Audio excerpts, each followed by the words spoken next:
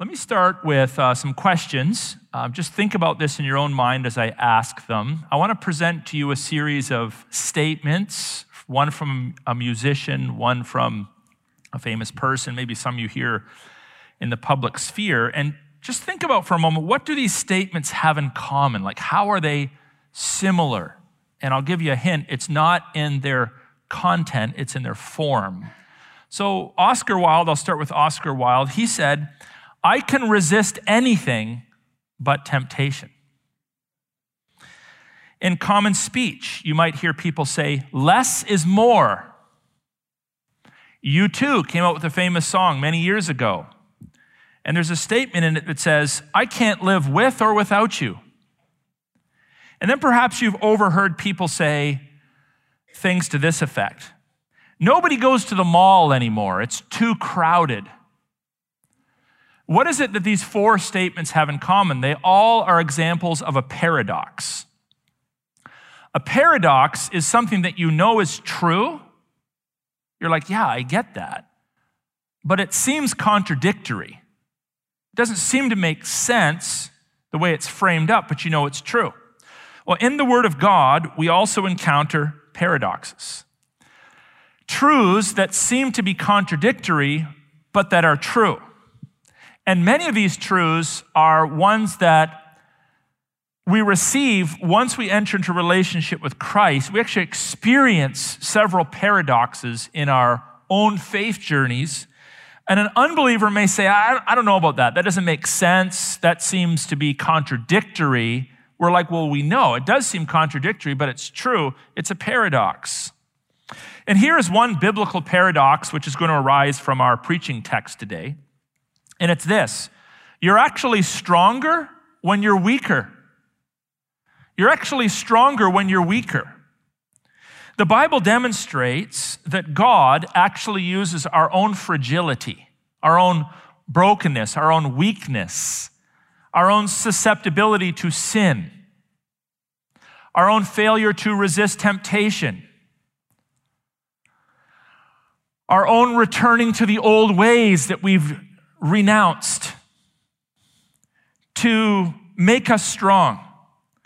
God uses the fragility of his obedient servants to put the glory of the gospel of Jesus Christ on display. It's a paradox, but it's true. And if you have walked with Jesus Christ for a little while now, you will know it's true. And this is what encourages us when we feel inadequate. So perhaps, and I would imagine there's at least a handful of people in each of these categories, perhaps you're here today and you're feeling kind of overwhelmed. You know, life is just kind of getting ahead of you. You're looking at what's taking place in the world around, and you're acutely aware of your own weakness. And maybe your response to that is you're kind of depressed. You feel a certain sense of lingering despair. Or your life is marked by anxiety. You're stressed out. Or you feel like you're out of time, or you're incompetent to really accomplish what you have been assigned in life, or accomplish what God especially has assigned to you. Maybe you're living in shame. You're aware of your own failures. I've experienced all of these things multiple times at different junctures of my life. I become aware of how weak and fallible I am, how frail I am. Now, if you look to the person to your right or left, there's a 50-50 chance you're stronger than them. We often compare ourselves to others. Well, I'm pretty strong, I'm pretty healthy, I'm pretty whatever. And that makes us feel good. But in our heart of hearts, when we're by ourselves and there's no one sitting on our right or left, we know how fragile and weak we are. And folks, if you're going to be honest, you should be honest in church. So own up to this. We are very weak and fragile beings. But the Bible teaches us that the power and the life of the Lord Jesus Christ requires weakness to thrive. Christ did not call other Christs to follow him. The Messiah did not identify other messiahs to follow him. God did not invite other gods to follow him. The Messiah, Christ, God, the Lord Jesus Christ, the true and living God, invited broken, fragile, weak failures to follow him. And rather than taking that in sort of some depressive, that's not very encouraging. This message, if you really understand it and let it sink deep into your mind and affect the fiber of your being, will actually lift you and encourage you. How so? Let's get into the text, and we'll just sort of go through it bit by bit, bite by bite, and we'll try to digest it as we go. So here's the first spoonful for you. Here's the first truth flowing out of verse 7, and that is that our weakness highlights his power. The verse I'm about to read for you, 2 Corinthians 4:7, has been the subject of songs and poems. And I think the reason why some verses like this just tend to jump off the page at so many of us is because they're so raw, they're so honest. And we don't get a lot of honesty in the world. This one's just so honest. Here's what it says. But we have this treasure in jars of clay. The treasure is the life of Christ. Jars of clay is a reference to humanity. We are fragile. We are literally made of the clay, and we are vulnerable and susceptible to breakage. But we have this treasure in jars of clay. Why do we have it? To show, here's the purpose, to show that the surpassing power belongs to God and not to us. It's in your weakness that you are forced to acknowledge that it's God working in you. So if the equation was 50% of the time, I can be righteous by myself, and 50% of the time I need God's strength to be righteous, then I would be able to take credit for it 50% of the time. But because 100% of the time my natural bent is to disobey, is to self-govern, is to be autonomous, meaning self-ruled, that's my bent, and I fail even at meeting my own standards, then all the credit goes to God when I have victories, when I'm charitable, when I'm loving, when I'm sacrificial, when I have a Godward focus. I don't get to take the credit for it. Now, this verse reminds us that we are embodied beings. We are referred to here as jars of clay. Now, in the scriptures, in Christian theology, there have been attempts since the first century to teach people that your body is insignificant to who you are. Dualism taught that. A form of early Gnosticism taught that it's just the spiritual that matters. God is only interested in redeeming your spirituality.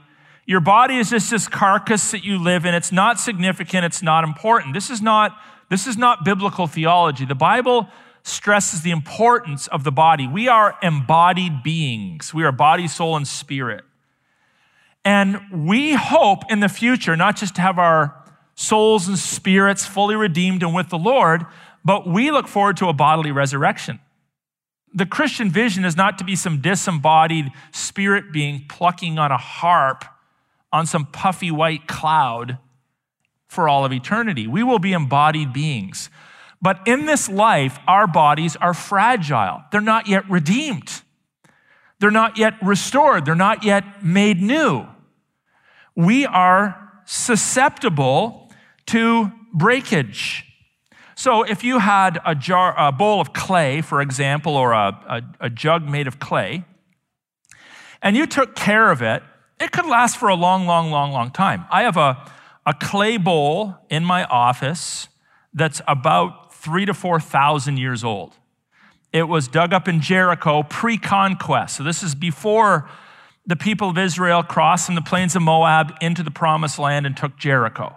It's a Canaanite bowl. Now it has been broken and it's been glued back together. But suppose that it had never been broken. A clay bowl could last for a long time. But at any moment it could break. It just takes one person to drop it and it's gonzo. And it's the same with human beings. Some people live for a long, long time. You hear people getting to 100 years of age, like, wow, that's a long, long time. And other people, unfortunately, die in their teen years or their 20s or right after birth or in the womb. We're all made of clay, and some clay bowls last longer than others, but at the end of the day, all clay bowls break.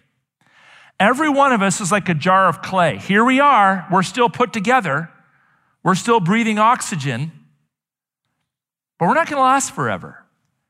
And as we progress through life, both our age and as we progress in our walk with Christ, our spiritual condition reminds us of our fragility.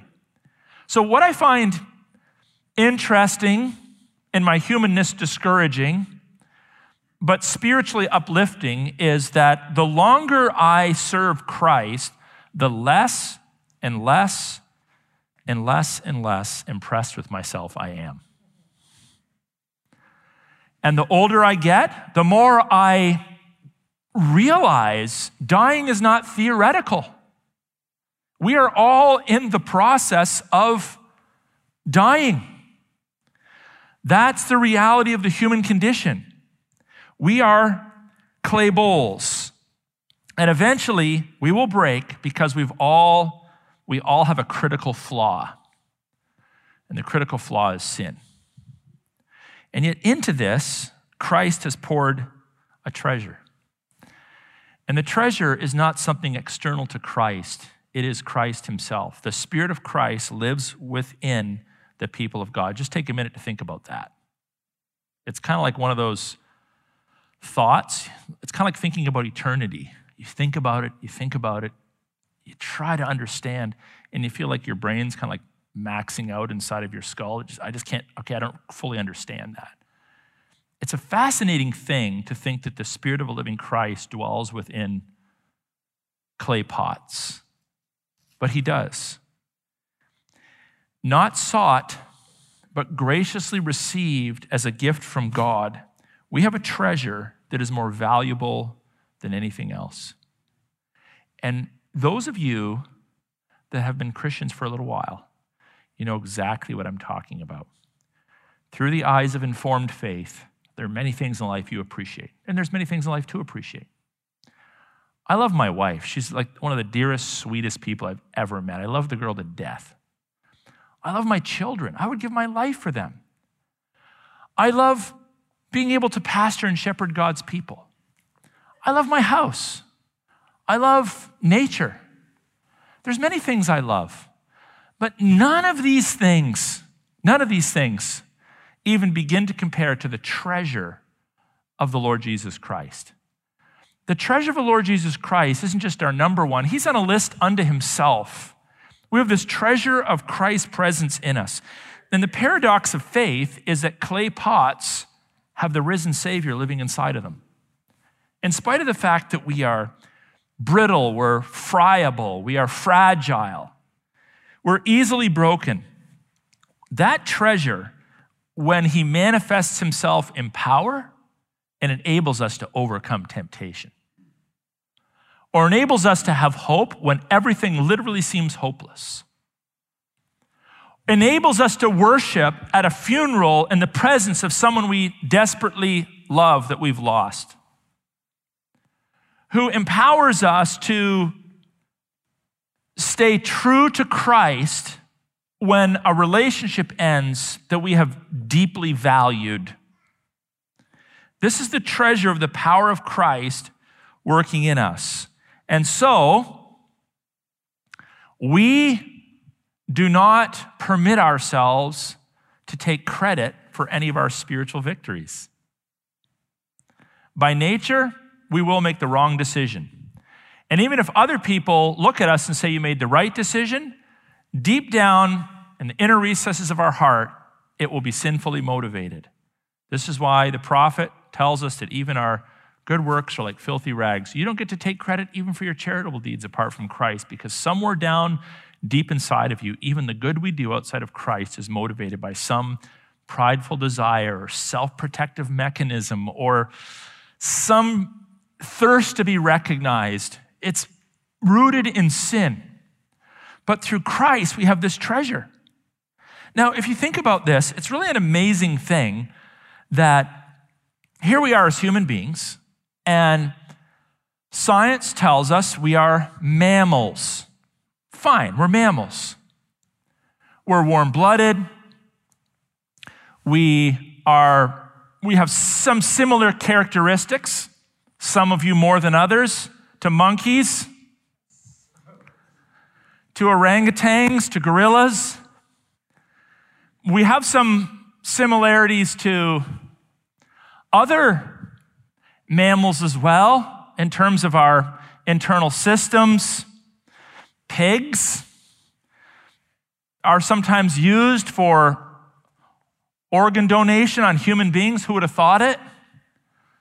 We understand we're part of creation, and we're mammals, and therefore there's some similarities between us and other mammals. But what is interesting about human beings is we really are in a category all by ourselves. Look what we can build. We can put men on the moon. We can reason and think through complex mathematical equations. We can create sculptures and great works of art. We can love and hate and commit ourselves to others. And we are moral beings. And we know we're moral beings. Even atheists know that we're moral beings because we do not apply the same standards to the animal world that we apply to humanity. Nobody looks at a lion taking down a zebra and says, "Murder, call the cops." Nobody does that. We make National Geographic documentaries out of them, put them on television. Everyone fascinatingly watches them. We allow animals to kill each other, and we do not criticize the moral behavior because there isn't moral behavior of animals. We don't accuse animals of racism. We don't accuse animals of murder. When a cheetah is sneaking up on a gazelle, we don't accuse it of deceit. We are in a category all by ourselves, even though we're mammals. Now, Darwin, as he thought through this anomaly in creation, taught that we were just more evolved. Well, more evolved would be like, okay, we got an A+, and all the other animals still are at a D-. Like, they do things, but we do them better. But that's totally inadequate. We do things and think things and feel things and expect things of one another that are not even on the same plane in any way, shape, or form as animal life. We are in a category unto ourselves. And this squares with the biblical accounts of creation, which tell us that we are made in the image and likeness of God, the Imago Dei. We are made in the image and likeness of the King. Yes, we are mammals, but we are made in the image and likeness of the King. Yes, we are part of the created order. Yes, we are made of clay, but we are image bearers. What makes us different is that God has created us different. God enters into relationship with us, and God is in the process of redeeming us. He's not redeeming drafts. The eternal Son did not come to die for grasshoppers. He came to die for human beings. He did not manifest himself as a monkey. He manifested himself as a man. Because the eternal God knows there's something about us that is unique and distinct from the rest of creation. And while they deny it, the rest of secular humanity experientially knows that's true in their treatment of the rest of creation vis-a-vis their treatment of other human beings. So we are weak, we are made of clay, we are created, but God has sent his Son to live in us. And the Spirit of Christ then equips us to live for him. I think this is a blessed thing. Our weakness, rather than making us fearful and afraid, actually creates space and room for Jesus to live large inside of us. So instead of compensating for your weakness by trying to hype yourself up into moral perfection, get a little more religious, or ignore your moral imperfection, when we cling to the life of Christ, again, it's in his strength that we become strong. It's in our weakness that he becomes strong. It's in that place of knowing that we can't do it, we can't accomplish it, we can't live up to it, that the Spirit of a living Christ takes hold of us in mighty ways. Secondly, his life then empowers us in despair and death. You think about the world that we live in. Maybe some of you are feeling a lot of despair right now. You know, if despair was measured on a thermometer, you feel like you've overheated. There's a lot of despair in your life, a lot of death, a lot of doubt, a lot of fear. It's natural. Where do you go for help? If you can relate to that, you'll be able to relate to the statement we have here, but also if you're a Christian, you'll be able to relate to the hope that's laced throughout this second passage in verses 8 to 12. Here's what he says: we are afflicted in every way, but not crushed. We're perplexed. Are you perplexed at times? I get perplexed a lot. But not driven to despair. Persecuted. We've experienced some of that, but not forsaken. Struck down, but not destroyed. Why? How is that possible? Check it out. Always carrying in the body the death of Jesus, so that the life of Jesus may also be manifested in our bodies. We're always carrying it. We're always reminded of it. We're always treasuring it. We're always valuing it. We're always preaching it and worshiping out of it. The death of Christ is central to the Christian message. And it's central because that's what enables the life of Christ to be manifested in our bodies. Not the self-help, you're awesome, you're incredible, pat yourself on the back, false gospel, which does not allow the life of Christ to loom large. But the message of the cross is that, yeah, you and I are weak, we're fragile, we're vulnerable, we succumb to temptation, we shame ourselves, we do not measure up to our own standards and ideals. We carry about the reality of our own death, but in the death of Christ, we also inherit the life of Christ. Verse 11, for we who live are always being given over to death for Jesus' sake, so that the life of Jesus also may be manifested in our mortal flesh. So death is at work in us, but also life. Hey, folks, times are tough. And we feel it in our bones, the hostility directed towards basic categories of truth. Moral people, the Church of Jesus Christ, is becoming less and less and less hidden and more obvious. And it's not the first time this has happened. Even in the New Testament world, this is not the first time the people of God have cried out to God for strength and help. I was reading Psalm 59 the other night, and I was just encouraged by that psalm. It starts off this way: deliver me from my enemies, O my God. Protect me from those who rise up against me. Deliver me from those who work evil, and save me from bloodthirsty men. For behold, they lie in wait for my life. Fierce men stir up strife against me. For no transgression or sin of mine, O Lord. For no fault of mine, they run and make ready. And the psalmist then goes on to speak of the deliverance of God. Folks, the people of God throughout history have had hard times. And it comes from without, and it comes from within, and it comes from around. It's tough being a faithful follower of Christ.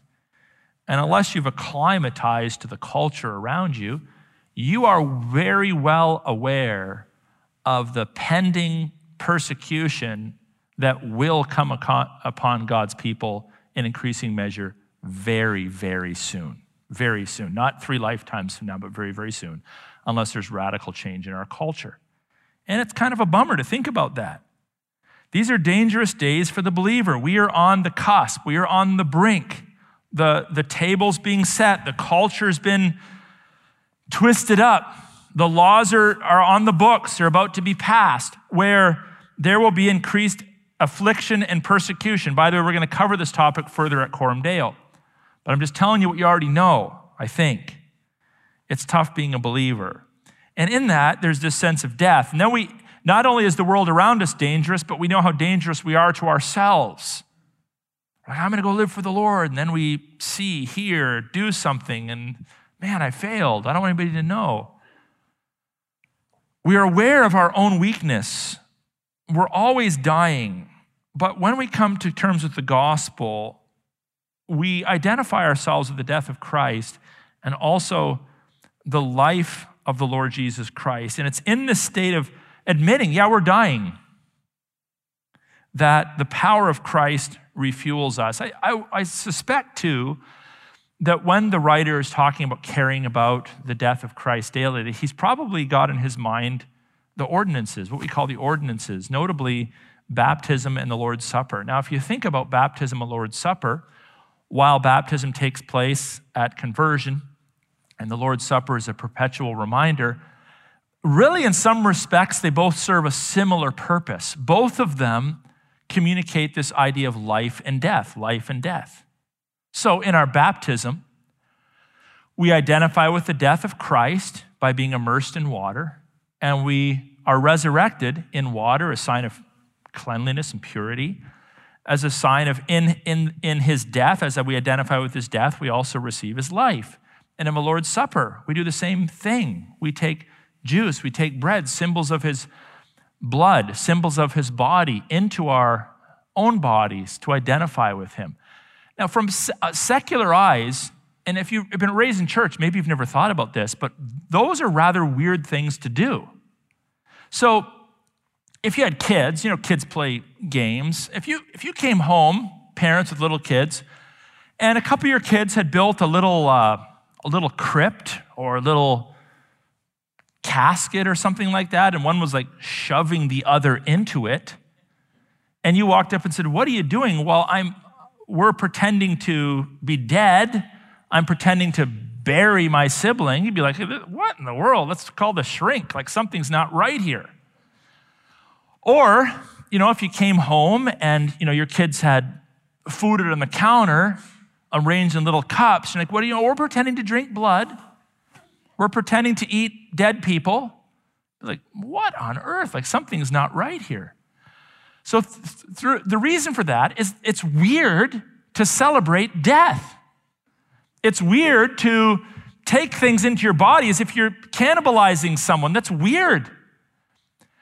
But the Christian message is a paradox in that as we identify with the death of Christ, we do it. We go into the tank or into the river, the baptismal waters, because we know that in his death there is life. We drink of his body and blood symbolically because we know that in his dying there is life. So we carry about the death of Christ. It's part of our faith so that we might have access to his life. It's part of our identity.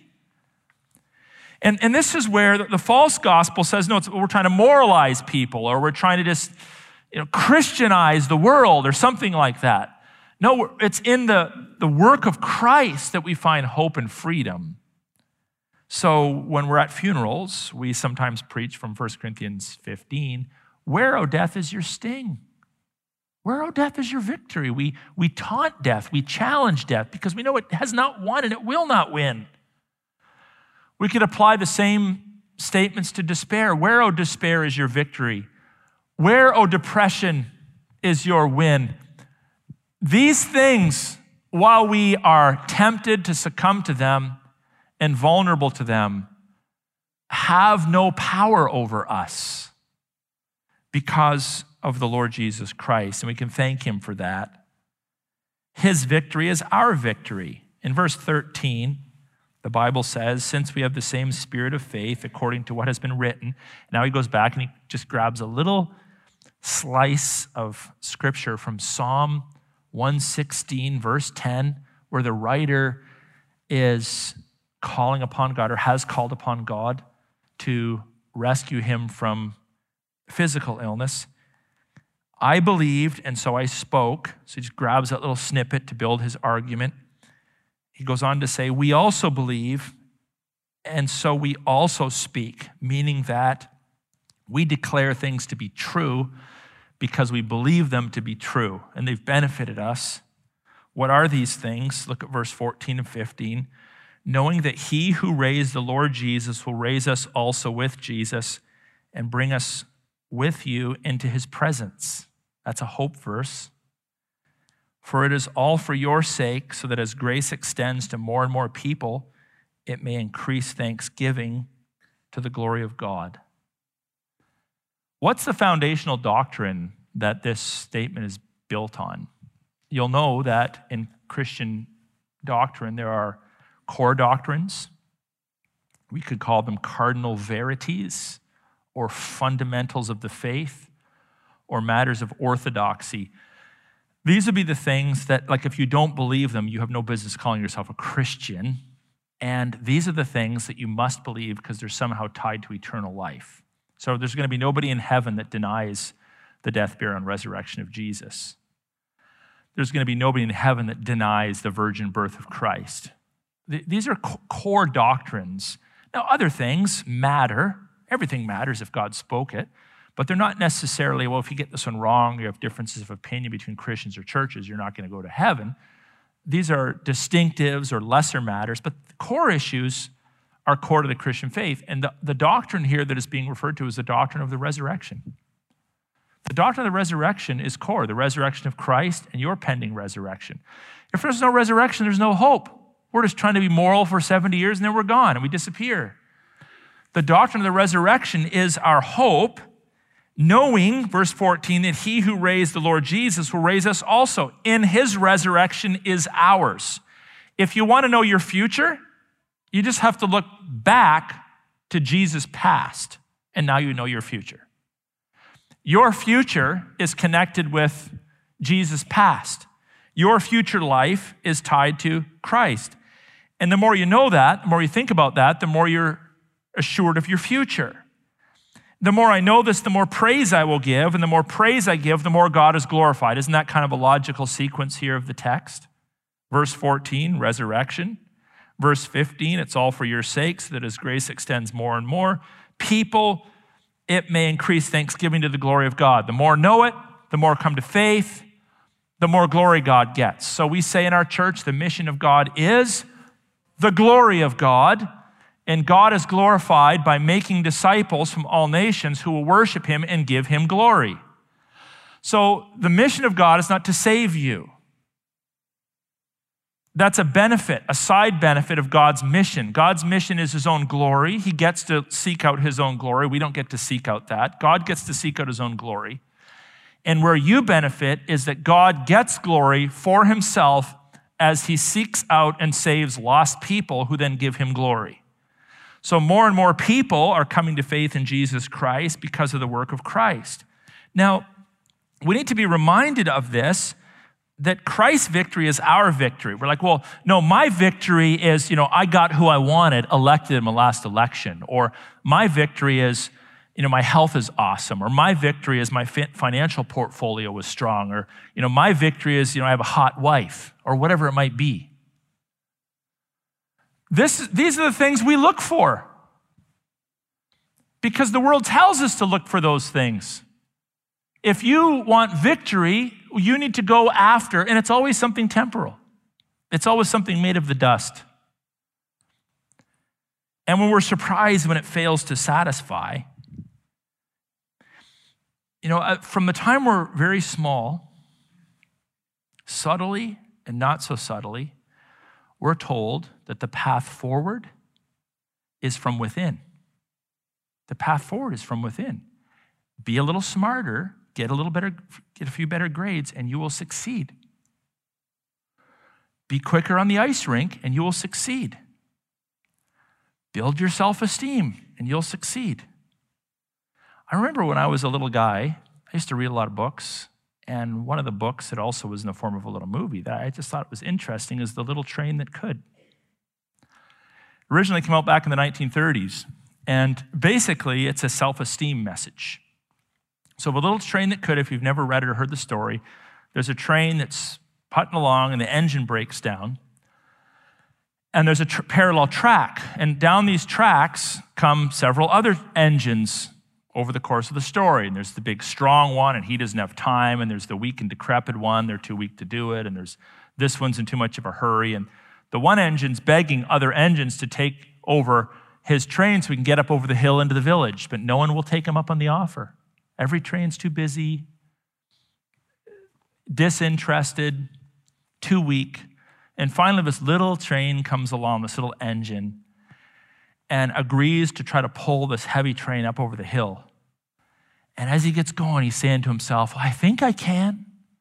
I think I can. I think I can. I think I can. And his wheels start to go, and he pulls forward, and I think I can. I think I can. And he gets up to the top of the hill. And now he's going downhill, and he says, I knew I could. I knew I could. I knew I could. I knew I could. And it's a story of success. The little guy accomplishes something great. And this kind of message instills within little Aaron, oh, well, if I just think I can, I will. If I just try a little harder, I'll succeed. I can overcome just by my own brute will. And then I grow up and I realize I thought I could, but I rarely do. And this is the message that often leaks out into the Christian faith too, right? Hey, you're in church. You need to do a little better, read a little more, pray a little harder. Well, how do I do that, Pastor? Just do it, man. Just schedule it. Just will yourself into it. And then you go do it because you got the pep talk, and you go home and you're like, it didn't work this week. And it didn't work last week. And so you become either a fake, where you pretend you got it together when you know you don't, or you just give up. But this is because we've received false messages. That's not the message of the gospel, is that, yeah, you can't do it. You can't pull the train over the hill. You can will yourself into it all you want. You will always fail to measure up to God's standards. You will always get a D. You will always fail. But instead of jumping off a bridge, you look to Jesus, who died for you, and you allow his life to loom large inside of you. This is the secret to victorious Christian living. It's not a I think I can message. It's a I know Christ did message. And because I know Christ did, now he will enable me message. This is the message of the gospel, and this is why this is a good news sermon. Here's how Paul ends in verse 16. So we do not lose heart. No. Though our outer self is wasting away, it's actually getting worse. It's getting worse. Our inner self is being renewed day by day. So it's kind of like two bars in a bar chart. As one goes down, the other goes up. And if you let this one come up, then this one will go down. You have to go down for Christ to come up. You have to grow weaker for Christ to grow stronger. You have to be less impressed with yourself, less self-reliant, less convinced that you can, in order for Christ to accomplish in you that which only he can do. This is the beauty of the gospel. So check this out. Here's good news. As you get older, weaker, less impressed with yourself, sicker, and more forgetful, you can get better and stronger for Christ, because all of that strength that you give away and all of the weakness that you recognize, Christ is willing to compensate for with his own presence. You just need to stop getting in the way of letting Christ's power shine through you. Rely upon him. Trust him. Give him the credit. Represent him and his purposes. Make his message your message. His mission your mission. His purposes your purposes. And you will be strengthened.